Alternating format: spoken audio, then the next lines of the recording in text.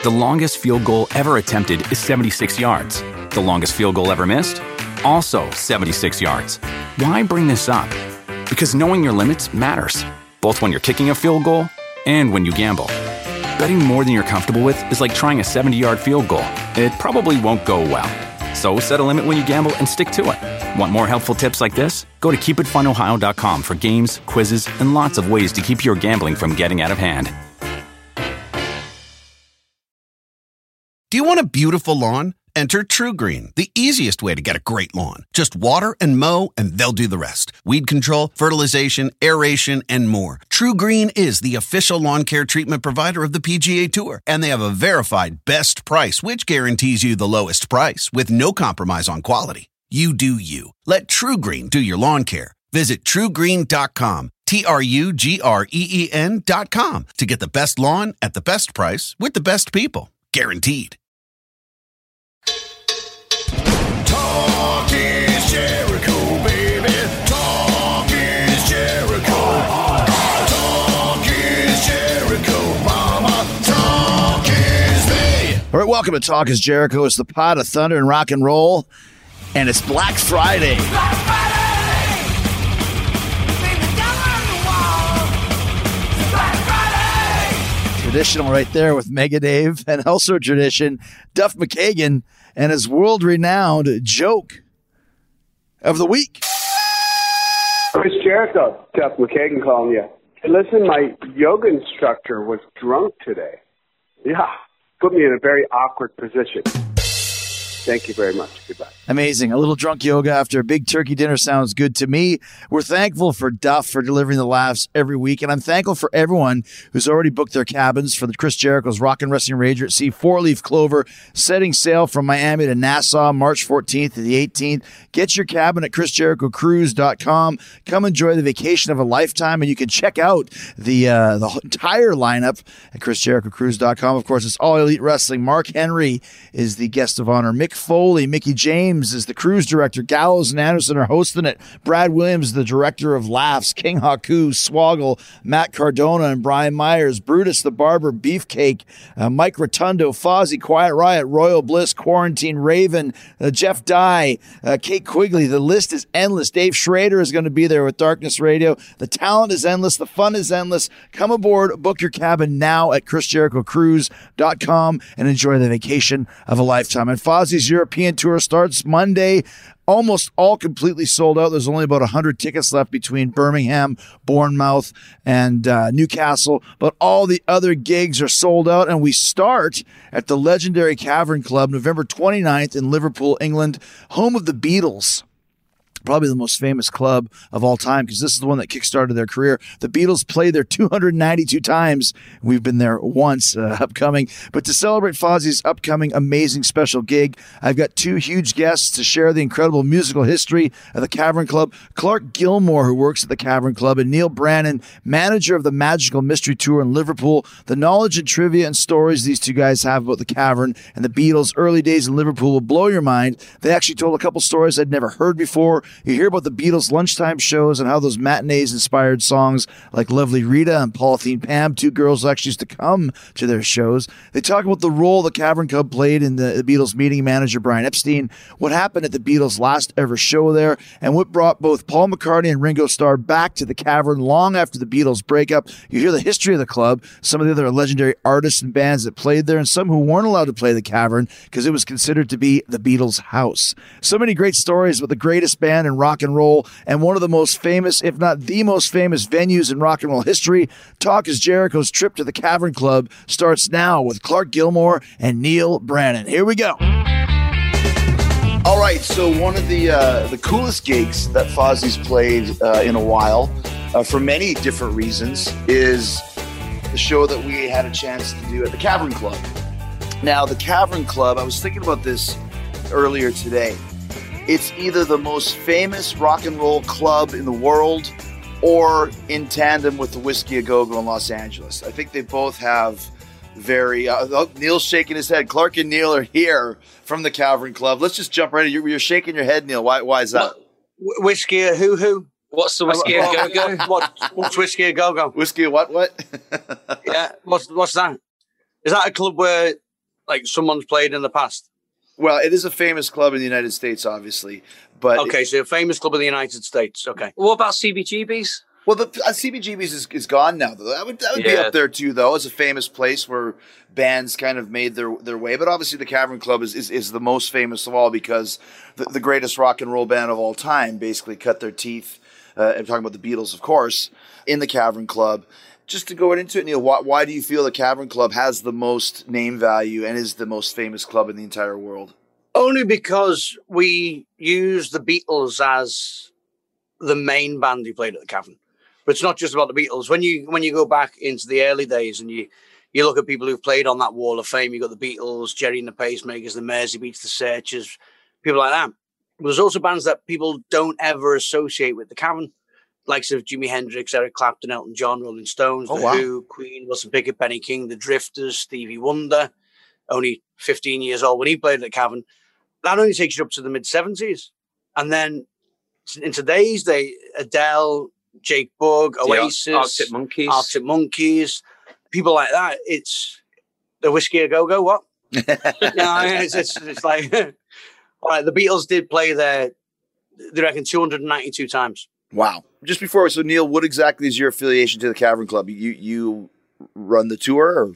I've been a DJ at the Cavern Club since 1994, so 27 years as a DJ and 21 years on the Magical Mystery Tour bus.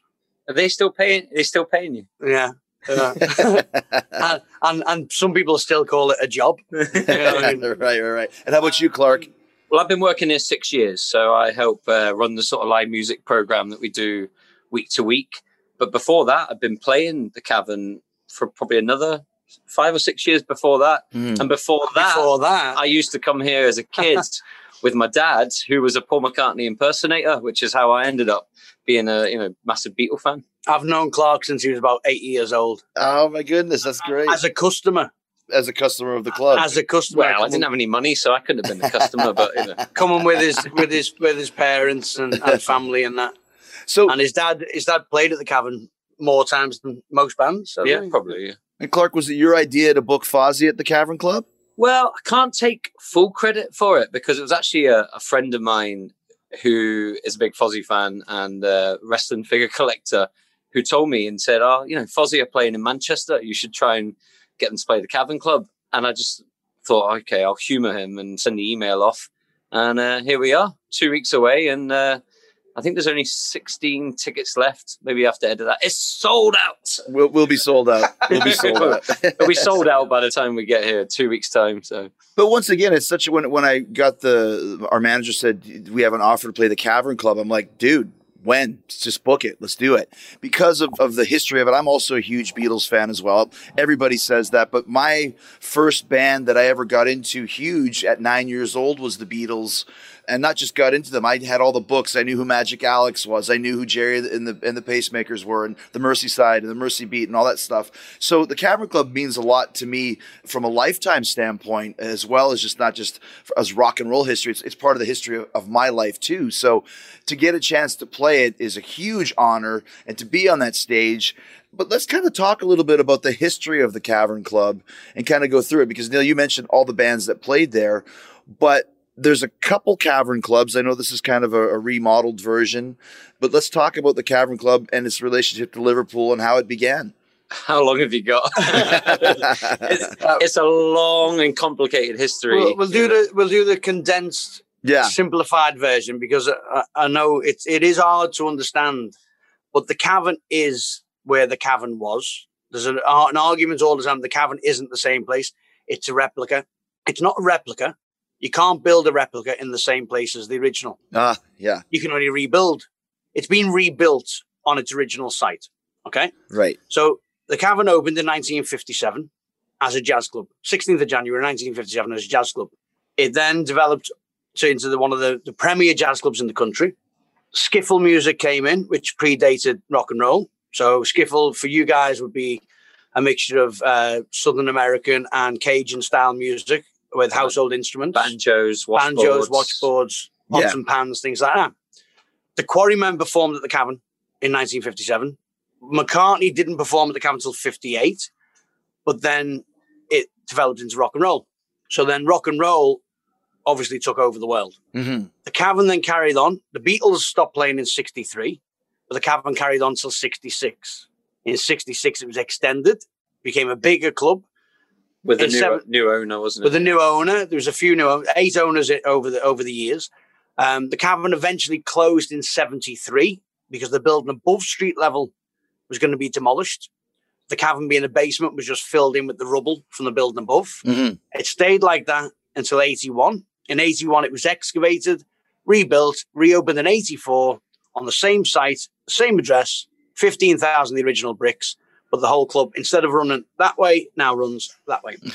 So 90 degrees it's been turned, but it takes up the same airspace. In 57, the address was 8 to 10 Matthew Street. In 66, when it was extended, it was 8 to 10 Matthew Street. And today, the address is still 8 to 10 Matthew Street. So if anyone tells you the Cavern isn't the Cavern, just get them in a headlock and beat them. He knows quite a few. How many holes do you know again? It used to be 1,004, but it's down to about 127 right now. Probably it's been a while. He knows a few holds. Like he could do a few headlocks. I've been married twice. I know a few. But it's interesting you said that the Cavern was a jazz club, and at first rock and roll was kind of frowned upon. Very much so, yeah. Yeah, the original owner, a guy called Alan Sittner, had visited France a few times on family holidays, and then as he got older on his own, and he fell in love with this club in Paris called Le Caveau de la Huchette, which is basically, the Cavern Hut. And when he came back to Liverpool, he decided he was going to open his own club called the Cavern Club. So the Cavern that we've got now isn't a replica, but it is a replica of another Cavern Club that originated in France. And that place is still going as well. Yeah. Wow. But Skiffle was really the catalyst for it all. Lonnie Donegan was the guy here, and he had a couple of hits, and everybody who was anybody wanted to start a rock and roll, a skiffle band, whether it was they had a guitar or a banjo. And if you couldn't play that, it was pots and pans, washboards. And then a year later, when Elvis released Heartbreak Hotel, the world just changed in Liverpool, especially being on the side of the Atlantic. You get all the ships coming in, so they get all the import records, and skiffle overnight turned into rock and roll. And these kids were playing. Skiffle was kind of allowed because a lot of the skiffle bands had jazzers in them. There were jazz influences, yeah, like decent drummers or a double bass player. But once rock and roll started to creep in, the owner of the club didn't like it. They'd send notes up to the stage saying, cut out the rock and roll. Stop playing rock and roll. It's a jazz club. But eventually, once rock and roll took hold, there was no stopping it. The guy who actually owned the club to begin with, Alan Sittner, he didn't really talk about the Cavern. Once he sold it to Ray McFall, who sort of ushered in the rock and roll, the Mersey beat, the Beatles era, he sort of washed his hands of it because he was a jazzer and he couldn't stand the rock and roll and didn't like what it became. So he was kind of gutted about it, really, wasn't he? Yeah, you can feel the influences when you look at the likes of Paul McCartney. His dad, Jim, he had his own jazz band, the Jim Mack Jazz Band. You can go back to listening to, if you read about what his favourite songs are, and you've got the likes of Humphrey Lyttelton, Bad Penny Blues. You play that now and you think, well, McCartney's listening to this at home. It's virtually, I wouldn't say identical. No, you can't. But it's there's a heavily influence on Lady Madonna. Yeah. It's just, you listen to the two songs. You can hear that for sure, right? 100%. As John Lennon calls it, Paul's granny music. Yeah, exactly. That's the non-sweary version of that quotation. The longest field goal ever attempted is 76 yards. The longest field goal ever missed? Also 76 yards. Why bring this up? Because knowing your limits matters, both when you're kicking a field goal and when you gamble. Betting more than you're comfortable with is like trying a 70-yard field goal. It probably won't go well. So set a limit when you gamble and stick to it. Want more helpful tips like this? Go to keepitfunohio.com for games, quizzes, and lots of ways to keep your gambling from getting out of hand. Do you want a beautiful lawn? Enter TruGreen, the easiest way to get a great lawn. Just water and mow, and they'll do the rest. Weed control, fertilization, aeration, and more. TruGreen is the official lawn care treatment provider of the PGA Tour, and they have a verified best price, which guarantees you the lowest price with no compromise on quality. You do you. Let TruGreen do your lawn care. Visit TruGreen.com, TruGreen.com, to get the best lawn at the best price with the best people. Guaranteed. So let's talk about the Beatles, the history in there. It's funny because I heard the story before about how John busted out "Don't Be Cruel" early on in their residency, and the guy sent the note of enough of the bloody rock and roll or whatever it was. Yeah. But let's talk about, because you mentioned, Neil, that they played the Cavern Club how many times? 265? What did you say it was? 292. According to Bob Wooler's records, it was 292 times. I think that's the official number that's in print. Yeah. But there'll be shows that they didn't do. There'll be shows that they ended up doing because someone else dropped out. So I always try and just put it around 300 times. Around 300. You know? Well, you see the famous footage, the black and white playing some other girl or whatever it is with the, they're all bouncing and the place is packed. But tell us about the early days of that. That's the only footage of the Beatles at the Cavern. Amazing, right? It's just something like 33 seconds or something. It's crazy. Wow. I think they did two takes. Granada Television. Yeah, Ringo's first day as a Beatle. Yeah, and you think they played there all those times, and there's only one recording of them playing in the Cavern. And it's only 30-odd seconds. That's it. It's crazy. They first played at the Cavern on the 9th of February, 61. As the Beatles. Beatles. And you think 3 years later, the 9th of February, 64, they're on Ed Sullivan. Right. 3 years from the first gig. From the first gig to the day, 3 years they're on Ed Sullivan, playing in front of 73 million people on TV. Their last gig at the Cavern was 3rd of August, 63. So they played the Cavern 292 times in just over 2 years, 2.5 years. Yeah. 292 times in 2.5 years. It's like almost every second day. Yeah, a lot of those would be like you do a lunchtime session. Lunchtime, evening. And then the evening, And the following lunchtime, it's crazy. That's why the Cavern is so synonymous with the Beatles. It was their house. Mm-hmm. I had a conversation with Tom Jones a couple of years back. But did you ever get to play at the Cavern? He said, no, that was the Beatles' place. Mm. I wasn't allowed to play at the Cavern. That was the Beatles' place. We'd love to have had Tom Jones play at the Cavern, but he said, no, I wasn't allowed to. It was the Beatles' place. 292 times in 2.5 years. It's remarkable. Crazy. So talk a little bit about some of the stories that happened when they were playing, because obviously they start in 61, like you said, and they're growing their fan base. By 63, they were fairly popular throughout Europe and the UK, but still always basing themselves out of Liverpool, playing these gigs at the Caverns. Yeah, the last gigs was almost like a homecoming thing, wasn't it? By that point, they'd already been touring the UK. Beatlemania had started to sort of take hold. But in the early days, they would just turn up in leather trousers, leather jackets. There's a famous story where George Harrison wasn't allowed in or something because he looked so scruffy. Yeah, they would eat their lunch on stage. They would swear. They'd tell jokes. And then the big thing that changed it all was when they met Brian Epstein, the manager who owned a record store at the bottom of the road. The funny thing is, it's the same date as your birthday. Yeah, right. That's the day that Brian Epstein met the Beatles, and that was when they finally got proper, serious manager with a bit of money, probably upper middle class, privately educated, family owned a business. He saw that they were going to be something, and he's the one that then put them into suits and started, negotiating the record contracts and he cleaned them up. He got them the gigs in the States. He did. Mm-hmm. He got them gigs in theatres where people would look at a band in leathers to play the theatre. When you look at he joined them in 61. Mm. So 9 months after they'd started, February 61, he's joining them in November 61. Them gigs were still because of Bob Wooler. Yeah. Bob Wooler was a local DJ who had his finger on the pulse. He knew the bands who were popular. He wasn't just a DJ at the Cavern. He was doing other gigs around the city. He was also one of the bookers when he was booking all the booking the bands, but he was doing like the Hollyoak Ballroom. So when the guys had been out to Hamburg with Alan Williams and they'd cut the record My Bonnie with Tony Sheridan, although they were billed as the Beat Brothers, they came back with a few copies and they handed them to Bob Wooler. He handed them to all the DJs who were on the venues that they were playing in. So the kids started hearing My Bonnie. Then the kids started asking Brian Epstein, where can I get a copy of this My Bonnie? And that's when Brian Epstein went, never heard of it. He had a shop round the corner on Whitechapel, which was called Nems. And he had a sign in the window which said, if we haven't got it, we'll get it for you within 3 days, guaranteed. So in October of 61, people started coming and asking for My Bonnie by this band. He'd never heard of them. It was explained to him, this band isn't called the Beat Brothers. It's actually the Beatles, and they play around the corner of the Cavern Club on Matthew Street.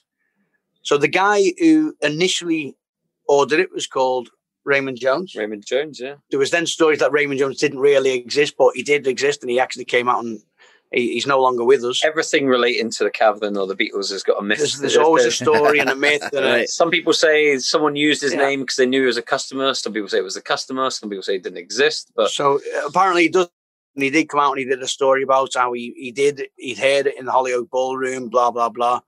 People started asking for the song. So Brian ordered the minimum amount of copies he could get, got it in, it sold out straight away. Got another load in, sold out straight away. And at that point, he went, I need to find out more about this band. Mm-hmm. He takes that little walk around the cavern. Now, when I say a little walk around the cavern, I'm talking like maybe 45 seconds. Yeah, maybe it's probably less than the walk in at, say, like, you know, WrestleMania or wrestling pay-per-view. If you're going to milk it like maybe WWE or Raw or something in Liverpool 7 years ago today, I remember someone milking his walk-in quite a bit. It was literally just round the corner. He's walked in the cavern. Now, don't forget, Matthew Street at that point was not a tourist attraction. It was warehouses, fruit and veg warehouses. There was rubbish, disregarded fruit and vegetables over the floor. This guy's well-to-do. He's in a suit. He's watching his step. He's got to the cavern. He's walked in and instantly hit by the heat and the personalities on stage. The noise. And the smell. Everything about the cavern was not, it's not like walking into an air conditioning bar. It was a cellar. It was the basement of a fruit and veg warehouse. It was damp. It was dark. It was smelly. It was sweaty. It was raucous. It was fantastic. It was notorious for... it's a cavern. Loud rock and roll music. Well, they said sweat would drip down the walls. off the ceiling, down the walls, the condensation. It'd be splashing under your feet because it had the clay floor as well. So it was just dark and damp and hot and sweaty. And this band with this beat behind them, and he walked in and he said he instantly fell in love with the four lads dressed in leather on stage. Mm-hmm. Simple as that. At the end of that gig, he speaks to them about becoming the manager. They explain that they've already got a manager called Alan Williams. Brian goes to see Alan Williams, says, I want to manage the Beatles. He said, you can have them. They'll cause you nothing but problems. They're a pain in the ass. You can have them. So he took over. Be my guest. The first thing Brian did, he went round the corner to a place called Hessie's, which was a music store, and he settled their debt. Oh. They had debts for amps, guitars, microphones, leads. Yeah. And to show he was serious, he walked straight round there and he settled their debt. And that's when they went, oh, hang on, this guy's serious. And that was it. That was the start of what we know now is to be the whole Beatlemania, the whole change in popular music and popular culture. So when you're talking about the clientele and the fans that were going to the Cavern Club, obviously you mentioned it's very hot, it's very humid. I'm sure there's a lot of girls there. Was the place always jam-packed? Was there ever any issues with the amount of people trying to get in? Didn't have anything such as health and safety back then. No, but a lot of the time in the lunchtime, it'd be people coming down on their lunch breaks. So it'd be people that worked in the offices in town. If you see the old photographs of the Cavern, you'll see that they're so much higher than the audience. Mm-hmm. And that's not because the stage was so high. It's because people in the front and middle were actually sitting down in chairs eating their lunch. Oh. Because it was warehouses around them. It was the secretaries, the girls on the telephones. They'd be coming down and eating their lunch, watching live music. As soon as lunchtime was over, that was it. All back out, the Cavern closed. And the premises wasn't licensed, No. so you couldn't buy any alcohol until... One of the girls who became one of the most famous was a young girl called Pam.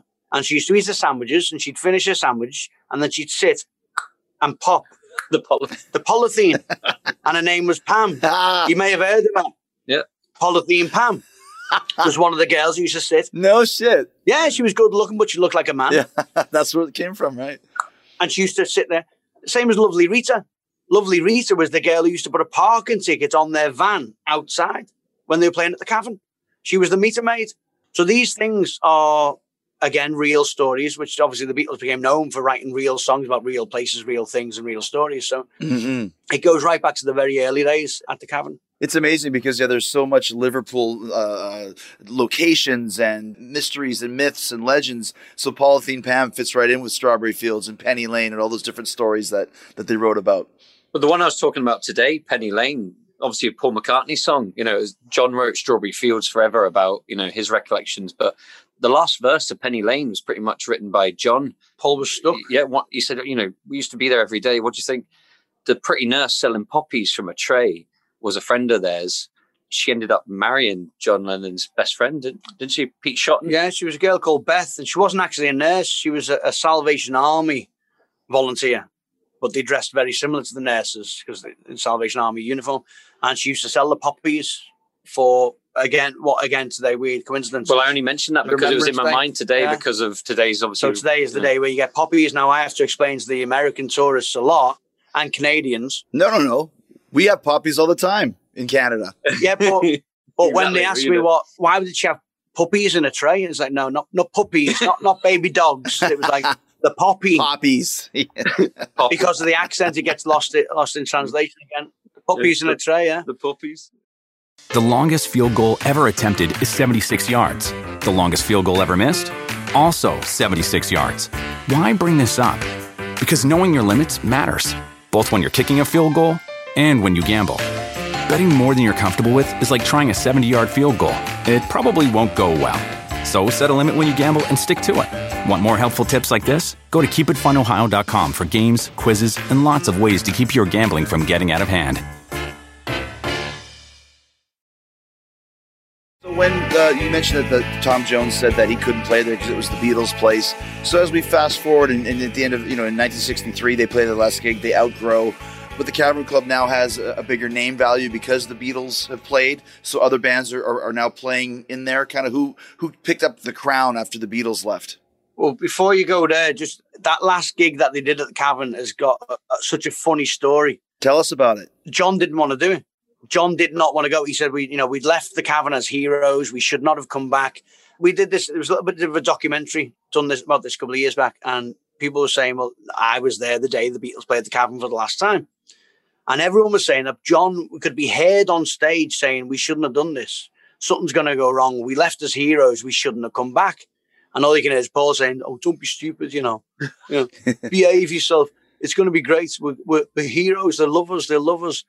And anyway, during the set, bang, all the electric goes. It's pitch black. Now, the Cavern, don't forget, is so far underground. There's no light. Right. You couldn't see your hand in front of your face. And all you heard is John saying, I told you something would go wrong. So here's a nice little story. McCartney had written a song when he was 14 years old. So he'd written the song in 1956. No one had ever heard it. He'd written it for his father. In the darkness, he goes, when I get older, lose my head, many years. So he sings when I'm 64. Next thing, the lights come back on, the band do the show, they go down a storm, everyone still loves them. So McCartney's written that song in 1956. Did it live for the first time a cappella in 63, but it still didn't get used for another few years after. So their last gig at the Cavern was chaos because all their power went, but they still left as heroes. What kind of a sound system would they have there at that time? What kind of amplification are the Beatles using? Literally a vocal PA. Yeah. Literally like what you've got as a hi-fi, not even as good as the hi-fi stereo system you've probably got in your house. So they would have had the amps, like the Vox amps. It was a vocal PA with Vox amps. Would have been like the long old school sort of. Well, literally a microphone in front of it. Mm. And that was it. There was very no primitive, no hung speakers around, no subwoofers underneath the stage. Not like not like now. The stuff these prima donnas use these days. We're spoiled now with. You don't even need to be able to sing these days, do you? Yeah, that's right. We watch them, don't we? We watch all these bands. You've got all these effects pedals and things like that. They never had effects pedals. No, they had maybe a reverb pedal or whatever you call it. Yeah, the amps would have had a tremolo or inbuilt reverb tanks and stuff like that. But no, it was there was no pedal boards out then. And no monitors, or you can probably even hear themselves. They're just going off of muscle memory, basically. Even when they were touring in the States and the world, they still didn't have monitors. So, there would have been a lot of reverberation around the cellar because of the type of venue it was anyway. So it would have just been a sort of cacophony and noise. But when the Beatles stopped playing the Cavern, the next band to actually sort of take up the reins was a band from Manchester, the Hollies. They started doing the lunchtime sessions. The Hollies, not long after that, the Rolling Stones played their first gig at the Cavern in November 63. By the time that the Cavern booked them again, they were too big. They were too famous. So the Cavern booked them, but they had to move the gig across the Mersey to New Brighton and put it on at a bigger venue because they just couldn't contain the demand for tickets. So even though it was a Cavern gig, it wasn't in the Cavern, their second gig in Liverpool. So it would seem that the Beatles kind of broke open the doors, so to speak, on rock and roll, especially in Liverpool, kind of explained the scene that was happening at the time. Well, they certainly created the Cavern as a venue, didn't they?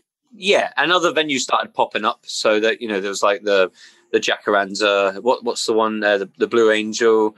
What's the one around the corner from here? North John Street or Stanley Street?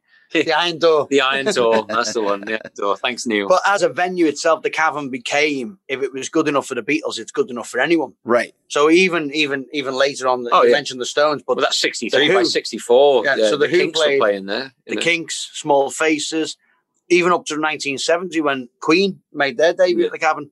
So as a venue, the Cavern was world famous. It became a spot on the map that bands wanted to play because... But the music in Liverpool wasn't just about the Cavern and that. Because you look at like the record that Jerry and the Pacemakers said, the first band to have the first 3 singles go to number 1. That was a record that stayed until the Jackson 5 got their first 5 to number 1.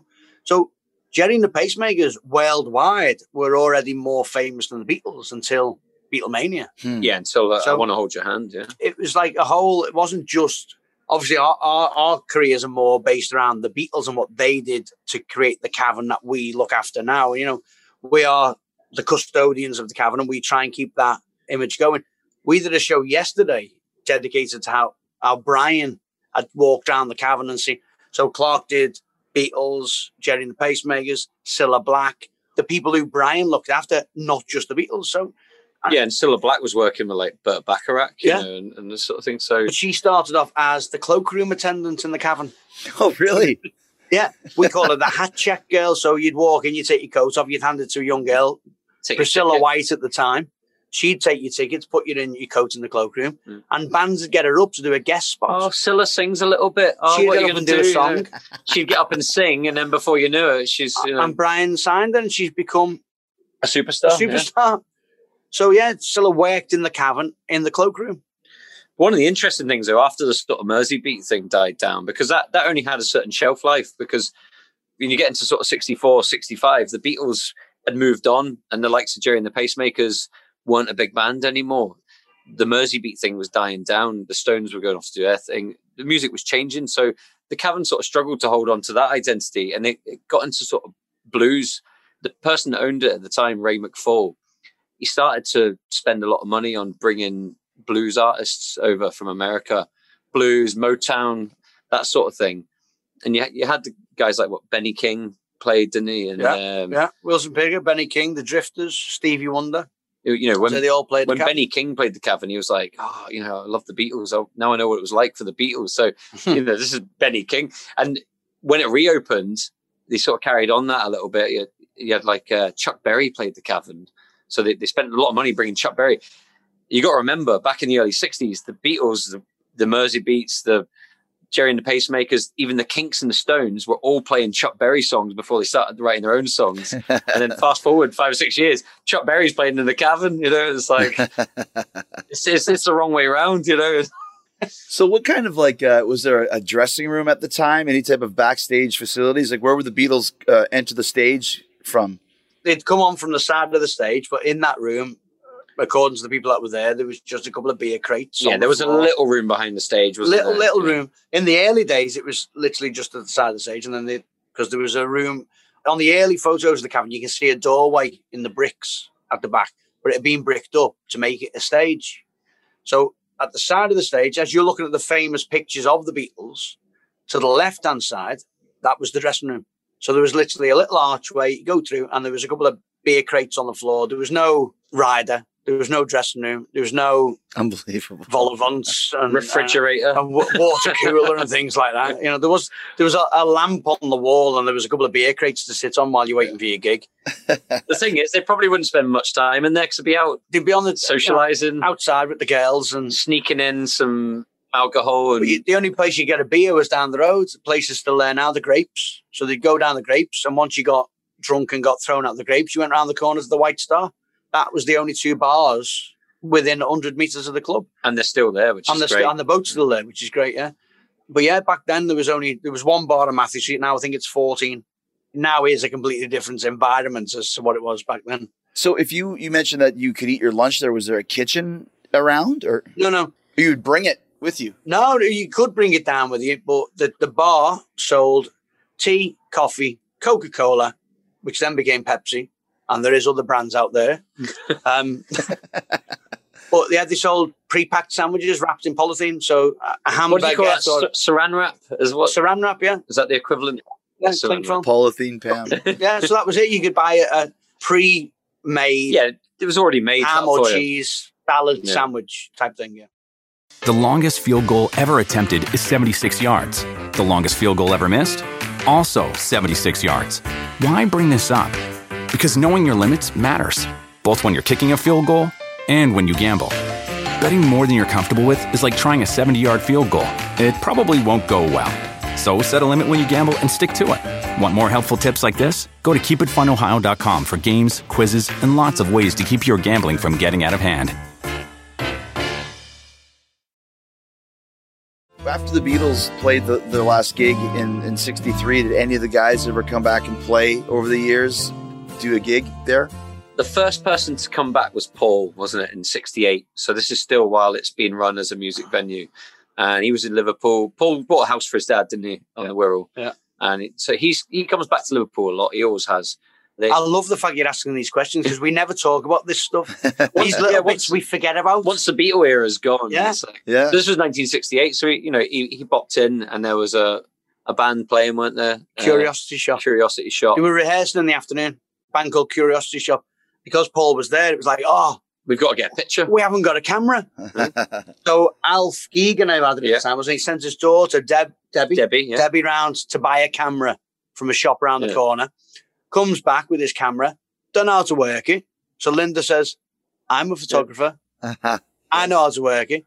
So she took a collection of photographs of Alf and his daughter with Paul McCartney. Not only have you got Paul McCartney back in the cavern, And then you've got Linda McCartney taking the picture. Taking the pictures, yeah. And the band got some pictures of Paul on stage. You've probably got them there, haven't you? I probably have. We've got this was our 60th anniversary book. I'll get you a copy when you get over it. Oh, yeah, I'd love to. Thank you. These things we're Comprehensive talking about history. are all in here. Yeah, we're sorting out with a copy, but yeah, them pictures were great in 68 with Paul just popped in.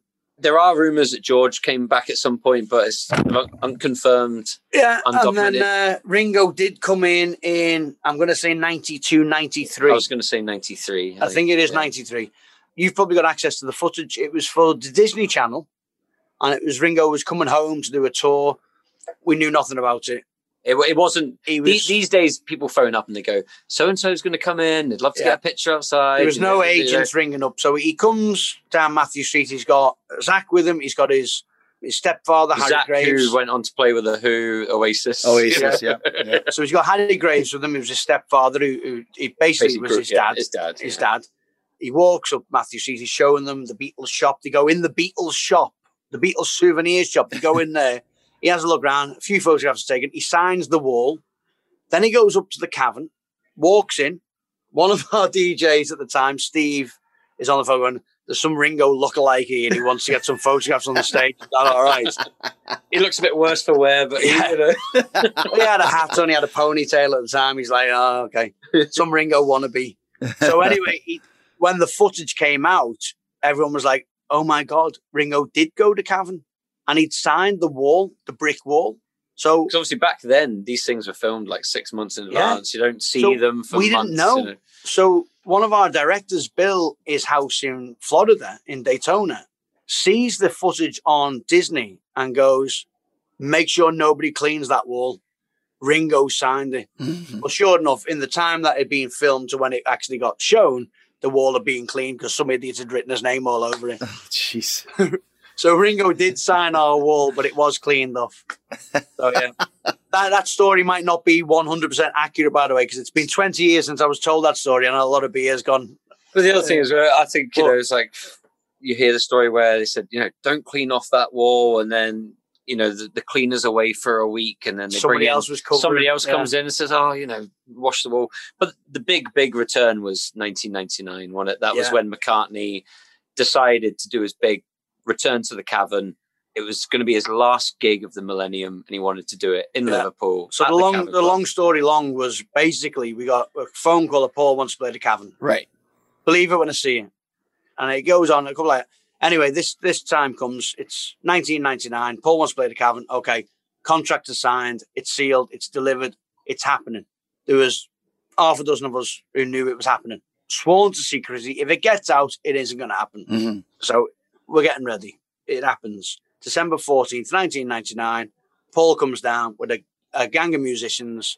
They've only played together twice before. Once for a charity show for Peter in the States and once in the studio to record the album.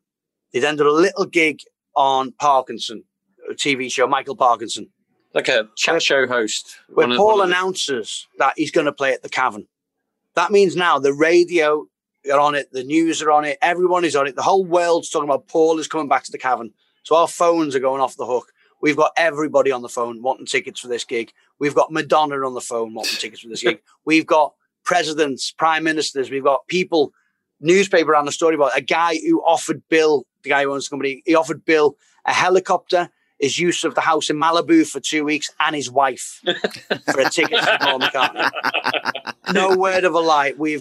We're all on the phones. No, there's no tickets. No, there's no tickets. It's constant. It's the biggest gig of the millennium. Mm-hmm.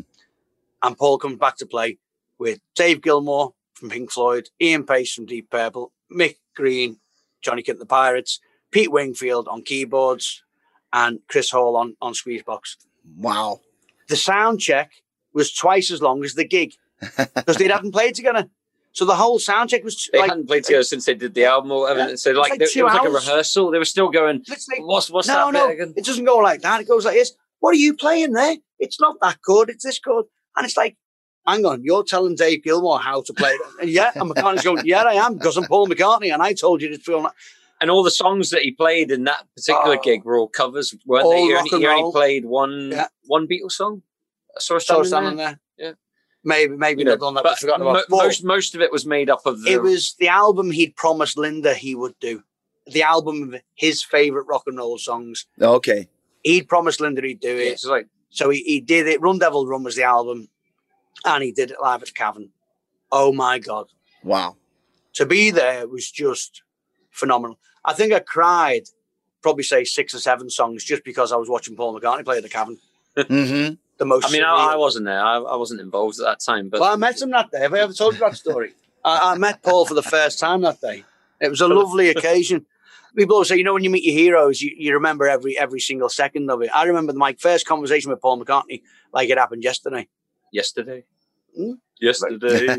I put my hand out and I went, and he said, what was that? And I went, and he went, give us a cuddle. He put his arms around me and he gave me a squeeze. Uh-huh. Feel better now? And I went, and he squeezed me again. And then he went, hi, I'm Paul McCartney. Yeah. And I said, hiya, I'm Neil. And that was it. Have you ever met Paul McCartney? I have met him one time at the Rock and Roll Hall of Fame. Amazing. Same thing. We were watching Green Day together, and he started walking towards the bathroom, and I timed it to coincidentally meet in the middle. And he had a security guard with him, and I said, "If you need help protecting yourself from the ninjas." I thought you maybe need help. I'll get you your in the back. bathroom. Yeah. No. But it's like if you need help, he had a security guard in front, but nobody be in the back. I'm like, if you need anybody to help protect you from the ninjas, I got your back. And I'm like, Oh, yeah. what the heck am I saying, ninjas, right? So he's like, okay, cool. And then later on, I see him. There was a party afterwards. And he was sitting with Joe Walsh, and he got up to get some cheese, and everyone was gathered around him. I'm like, this guy might just want to just hang out and just enjoy his cheese. So I go over again. I say, listen, Paul, if you need help keeping people away from you, I'll help you. And he goes, who are you, man? He goes, are you a cameraman or are you security? I don't know why he thought I was a cameraman. He goes, if I need any help with the ninjas, I'll let you know. Yeah. All I could think was like, he remembered me. He remembered the ninjas. My line worked. It worked. If I need help with the ninjas, I'll let you know. You know.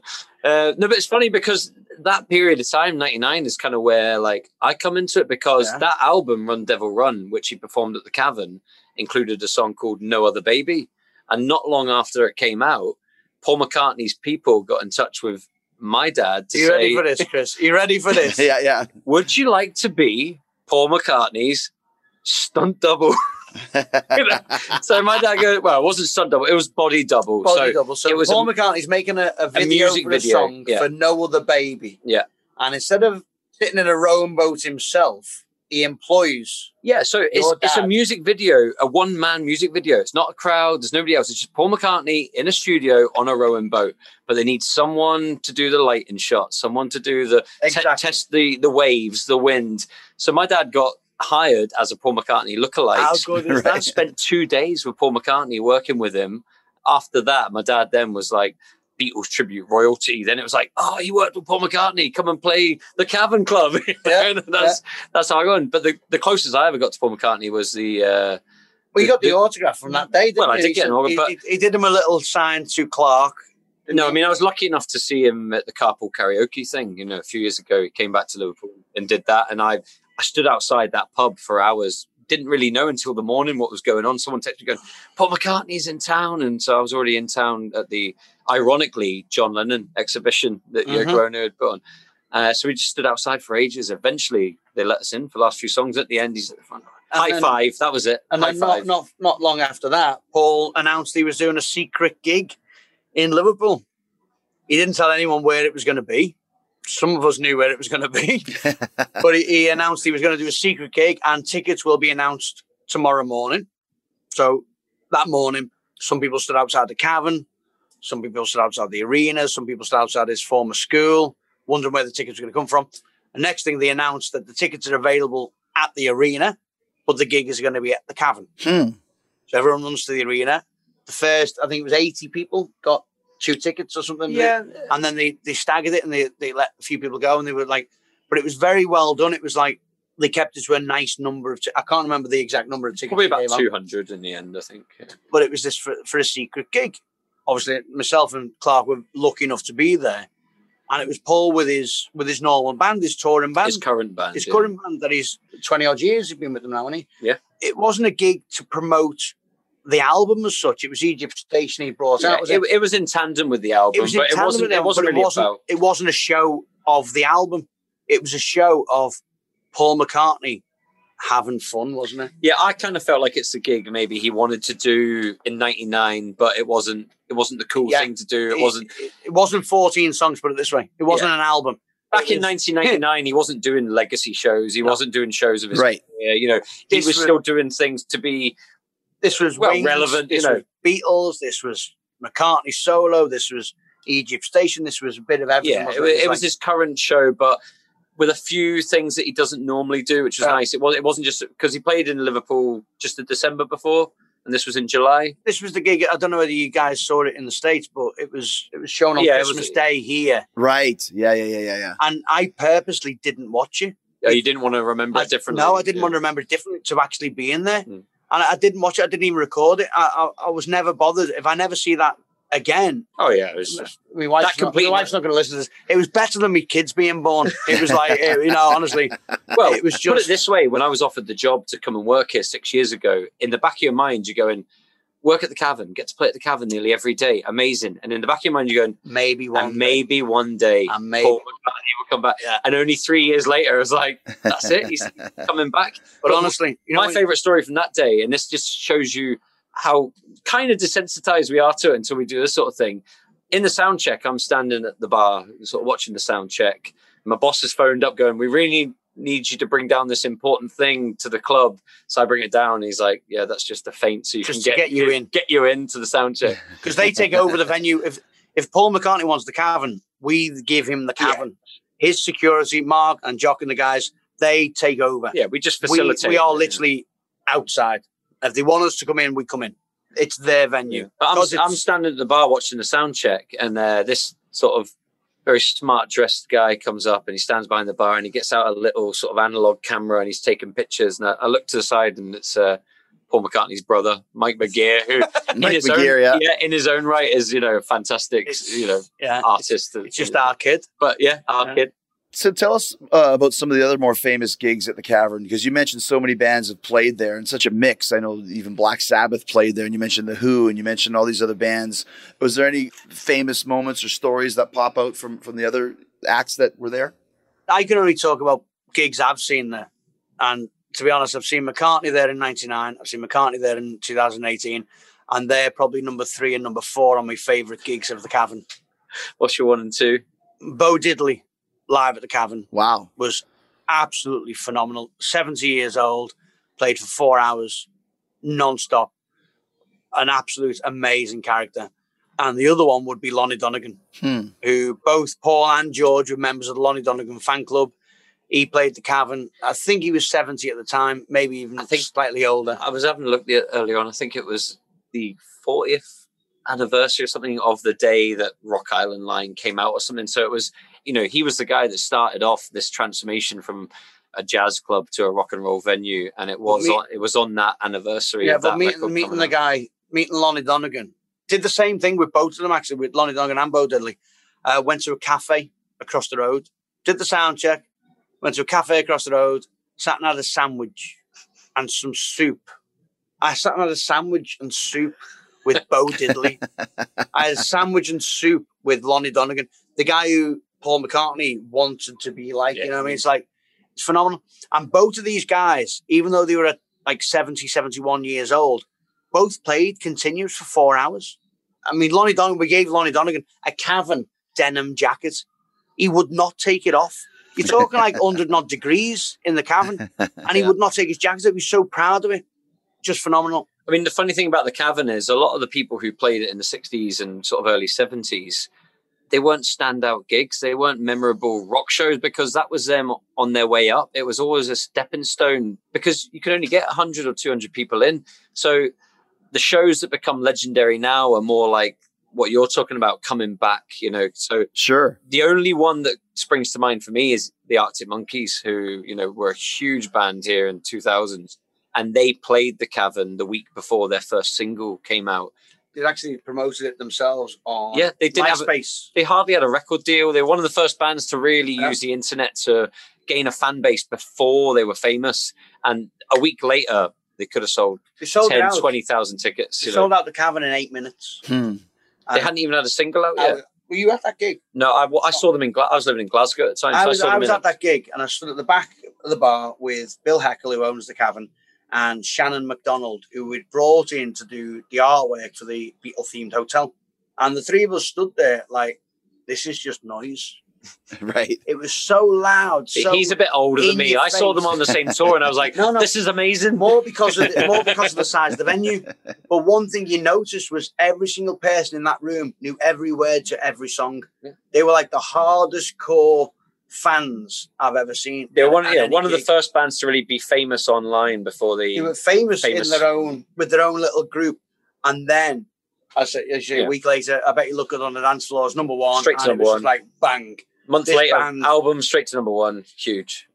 But that's what's amazing about what the venue is now. That's why it's great now, because Cavern City Tours, who have owned the venue longer than anyone else, 30 years. They've owned it 30 years now. One of my favourite ones is we had the 3 original members of the Crickets and the 5 original members of the Comets on the same night. Yeah. Wow, that's cool. I think the average age was about 130, something like that. About 1995 or something, wasn't it? Something like that.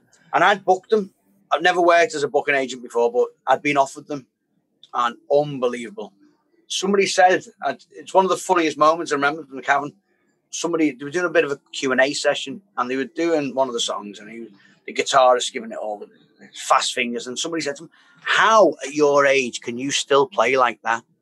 And this guy said, because I'm 72 years old and I've played this every day for the last 50 years, so I can still play it. At that point, the drummer stands up and goes, you don't know jack shit. I'm 86 years old and you're only a kid. Sit down. And they carried on. And it was the fact that these guys, they're so old, wearing the lovely thick wool suits, and they're playing 30, 40 years ago. No change. The energy was rock and roll. It's still, there's something about the place as well, isn't it? The Cavern just makes it. Well, it's like when Steve Van Zandt played here, he was on a tour. He was playing his stuff, his album. He's in the E Street Band. He's famous actor. When he played the Cavern, he was like, sod that. I'm not playing that stuff. He wrote a new set list. And it was all Beatles songs, or songs that influenced the Beatles, or songs that the Beatles played, like, the Crickets. They played Crickets covers, Buddy Holly covers, Chuck Berry. He wanted to play that sort of thing because he was in the Cavern, the same as Joe Bonamassa played the Cavern. When he came, he did Taxman. He's like, everyone who comes wants to have their moment of being a Beatle. Let me ask you this, like, as a Liverpudlian. You couldn't get less Liverpool. I'm a mongrel. I'm a mongrel. I'm a nowhere man. But it seems though like we played Liverpool 15 years ago, and I think I wore a Beatles shirt on stage and mentioned the Beatles, and people were kind of like, "Oh, we know the Beatles are from Liverpool." Yeah, you like the Beatles. Like, does it get a little bit too much? Like, okay, do you really have to play Taxman Joe in the Cavern? No, because it was Joe Bonamassa, and he played Taxman like Taxman's never been played before. Of course. George Addison would have been sitting there going, "Mate, that's what I wanted it to sound like." But I think things have changed a lot, haven't they? It's like when I started coming to Liverpool in the 90s and stuff, there was a bit of an attitude of locals like, the Beatles, you know, we've moved on. But I'd say in the last 20 years, it's come full circle now. And most people now realize it's a generational thing, isn't it? The kids now go, "Oh, okay." It's not just that. Like Liverpool was capital Yeah. of culture in 2008. And I think since, the city's been regenerated because of that. The people who were here in the 80s who were living through a decline in Liverpool probably thought, well, they never did anything for us, did they? They buggered off to London once they'd made some money. Well, that's where the music industry was based. Now the Beatles industry creates so many jobs. Yeah. Brings in millions and millions of pounds a year. They did a financial study a few years back. I think an extra £95 million is brought into the economy every year. Through, Beatles tourism. So when it's regurgitated through the economics, it's worth about £300 million. Nowadays, I think people go, you know what? They don't even have to be here, but they still create something in Liverpool. Well, it's the history of the city, isn't it? It's the history, legacy. it's the culture. This is what Liverpool is all. People see come it to on the Liverpool streets. for two reasons. The two most famous clubs in the world, the Cavern Club and Liverpool Football Club. So There's a legacy there now, and it's appreciated. Just Paul McCartney turning up 3 weeks ago, on the train station, just to go and see Linda's exhibition. Him and Stella with the grandkids on a train, got off the train in the station. Paul McCartney just getting on a train. No security. They just got off the train, went to see the exhibition, went to his house the other side of the river. He got a local bus to the local shop. Wow. And went back to the house. I think he likes that though, right? He likes to be normal in Liverpool because from what I've heard, and you guys would know, people see Paul around Liverpool, and after a while, it's just, there's Paul from Liverpool. No one's really bugging him, maybe, right? He doesn't live in Liverpool. So for us here, when he comes to Liverpool, Liverpool is on the worldwide media again because some news story will run. Paul was spotted in Liverpool. Paul went to see his old house. He comes over a lot there, doesn't he? He comes regularly. And when he comes, there's normally some sort of little story that pops up. Yeah. Like, I think you'll be surprised at how much it's changed. Well, they're saying that you'll have been here since the last time you played. Yeah, I don't think I've been in Liverpool since probably 2010, maybe 2013 at the. So it's been almost 10 years, I'd say. 2014. 2014. Okay, there you go. 7 years, right? Yeah. You did. Apparently, Neil was at the show, wasn't you? You did the WWE Raw at the arena in Liverpool. Oh, that's right. Yeah. I remember. Yeah, we don't talk about WWE anymore. No, but I've not watched Dynamite yet, so no spoilers. I actually met you that day. Oh wow! I'd been brought in to take the divas, the girls, out on a tour in the afternoon with Foxy and the Bella Twins and people like that. Oh cool, yeah. And then we came to the arena in the evening, and I had my little boy with me. Literally, we stood next to Triple H and punched him in the face. Some lovely pictures with the kids. But he's done that for a lot of people. But then there was one of the guys working on the show. One of the riggers had become good friends with them, and he got us some tickets. And we were sitting behind the commentators, and you literally came and stood right there. I was far too close to you. Another bloke wants to be to another bloke wearing those outfits that you guys wear. So yeah, we met it was 7 years ago today. Oh, today? Wow, interesting. Yeah. Oh, was it? It was me. Facebook memories this morning came up. Facebook memories 7 years ago today was at the arena. Yeah. So last couple of things, when you're talking about what the Cavern is like today, you mentioned that there's there's DJs and all that stuff. Do bands come on tour and play the Cavern just normally, like local bands or bigger bands, national bands? Is it a venue in Liverpool that people play regularly? We don't have DJs anymore. No, we don't have DJs anymore. It's all, some of us are obsolete now. It's just.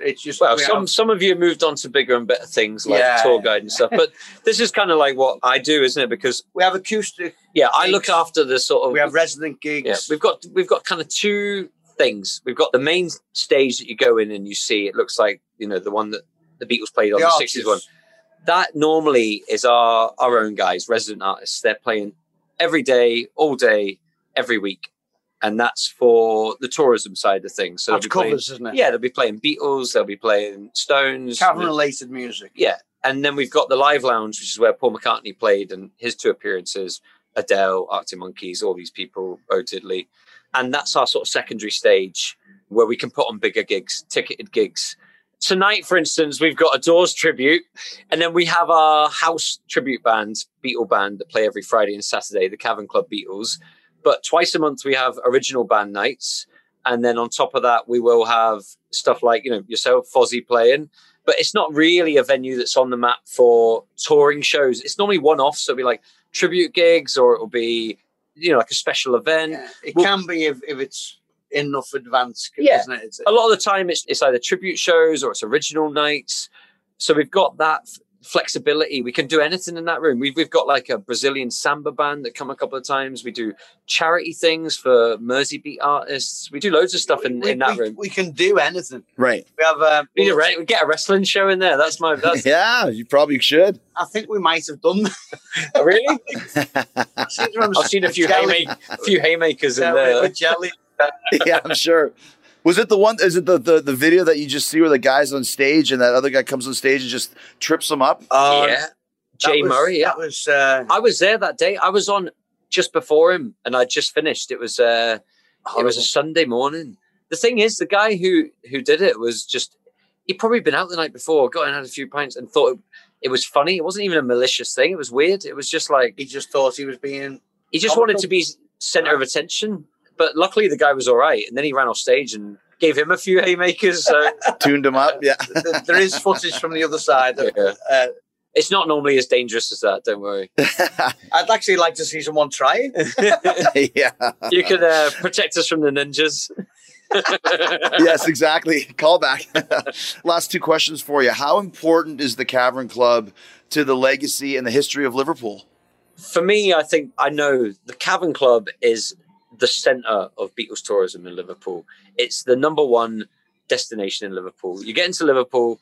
It's the number 8 landmark in the country. It's above Buckingham Palace, wow. on the TripAdvisor landmarks. So, not just this year, for the last 2, 3, 4, 5 years, something like that. The top 10, number 8 in the landmarks in England. The top 10 landmarks in the UK, it was voted number 8, and it's the only music venue or any kind. All the other ones are like stately homes, castles, Edinburgh Castle, things like that. So when you come to Liverpool and someone says to you, I'm in Liverpool for a day, you'll always hear, go to the Cavern. That's the place, because you get live music. You can go in there on a Tuesday at 11 o'clock and there's live music on. There's people having a drink. You meet people, you start talking about the Beatles, where you're from, Italy, Brazil, Argentina, Japan. Within minutes, you're part of a family. Right. It's the centre of Beatles tourism and probably tourism in Liverpool. And it's the centre of the universe. Well, the strange thing for me now, like I've lived all over the world. I've been lucky or unlucky enough to live in England, Germany, America, and I've got friends all over the world. I lived in Scotland for a long part of my life. Liverpool is a destination. I don't get the chance to go back to Pittsburgh and visit my friends in Pittsburgh. I don't get a chance to go to Munich and visit my friends in Munich, but guaranteed on any given day, someone will walk into the Cavern that I know from Scotland or Germany or America, or because it's a destination, and that's what's great about it. And people congregate here. Like today, we met up with some friends we haven't seen, for a few months, and people just kind of descend on it. It's like watering hole, gathering place, Mecca, and it's pilgrimage. It's one of those things. I've travelled a fair bit. We went to Rio about 15 years ago. 13 hours on a plane. Gets off the plane, waiting for the luggage on the carousel. And the first thing I heard was, "Hey, Magical Mystery Tour guy." And a Brazilian family coming up to me. We went to watch McCartney in Paris in 2008, I think it was. We get to the Stade de France. We go to watch the sound check. And a gang come, "Hey, Neil, Bill, Ray," from the Cavern. It's like, okay. It happens all over the world because people come to see us at the Cavern. And we're like, I had my honeymoon in Mexico 5 times in the same hotel over 2 weeks. I got recognized by the guy from the Cavern. You had 5 honeymoons in Mexico? Just the one. But yeah, 5 people recognizing you from the Cavern Club. we're lucky, but I'm lucky because I get to see it from the outside a little bit because I've only been here 6 years, and it's when you start talking to other people about it, and you try to explain to them what this place means to the world. You know, it's like it's crazy. It really is. We do a Beatles festival every year. We've been doing it for over 30 years. It's the last week of August. That's one of the things I do, help run the Beatles festival. Neil is involved. As soon as you say to people, we're looking for bands, it's like you've got 200 emails on the first day. People going, we're going to be there. And that's just the bands that want to play. Then you've got the people who are going to take a week out of their year to travel to Liverpool. To come and hang out. It's amazing. It's like a big global family. It's mad. It is very strange. Last question for you. What's your favorite Beatles song? I haven't got one. It's funny because we were talking earlier on about Elvis Costello, who's a local guy anyway, and he's popped into the Cavern a few times. We're trying to get him to play the Cavern. And George, who's one of the owners, is a big Elvis Costello fan. And he said, what do you think his favorite album is? And we all, okay, he's quite into his pop, Hard Day's Night. Anyway, it was Revolver. But you say, well, that's just your go-to answer. No one's got a favorite. So my go-to answer is A Day in the Life. I just think it's a great culmination. I wouldn't say it's the song that I would put on first, but it's the song that I would go, it's right in the middle of their career. It's Lennon, it's McCartney. That's the problem, isn't it? It's the mood, it's the vibe you're going through. But on another day, it'd be Please Please Me. You know? Yeah, ultimately, I would say my favourite Beatle composition is Eleanor Rigby. Because I just listen to it and go, my God, that is amazing. It's lush. But A Day in the Life is one that makes me think more Beatles. Yeah. Eleanor Rigby's more McCartney. For me, yeah, symbol. My go-to is always I Want You, She's So Heavy. I just love that. But you're a rocker, aren't you? You love the rock. Yeah. But it's got, they go off into the little jazzy parts, and Paul's bass is great. Yeah. But then you look at Can't Buy Me Love and She Loves You, and you think, oh, they're just... Well, She Loves You is like the pop songs. They are just perfect song. Amazing pop songs. Yes, absolutely. And then you look at Come Together and you think, well, there's John. Yeah, and then there's John. Then you go, She's Leaving Home, or... Yeah. It's just like, oh... It's impossible to say. You can debate it. Yeah. Yeah, we're going to have to do another 2 hours now of just talking. We will, exactly. We'll do a Beatles one next time specifically. Guys, it's been great talking to you, and we're, once again, really excited to get this chance to play at the Cavern Club. And I can't wait. I'm super excited, yeah. Part of my history, rock and roll history, my own personal goals, and everything in between. What do you drink? Just so we know. I'm a vodka guy, so stock up with some vodka for me. Vodka with... It's Grey Goose. Grey Goose, yeah, vodka, ice, water, club soda, whatever you have there. I'm easy. But outside of the podcast, I was telling you, I help run like a wrestling figure group. Oh, yeah. So... No, that's not it. That's not it. It was my friend Phil, who's a big, I'm a Bret Hart guy. That's my era. He's Chris Jericho, and he's the one who suggested it. But then I was like, oh, shit, I've got to get my head in the Chris Jericho. So then I was like, I better read a book. So I've read Mick Foley's book and Bret Hart. So I read The Lion's Tale, and just within 3 pages, you can just go, this guy should have been a musician. It's like I always wanted to be a footballer, a wrestler, or a Beatle. And I was shit at football. I can't wrestle, so I've had to be a Beatle. You're pretty close. That's pretty close, man. Well, thank you, guys. We're excited to come down. That's going to be awesome. We appreciate it. A very big thank you to everybody for coming along here today and making you made this show anyway. Wonderful audience.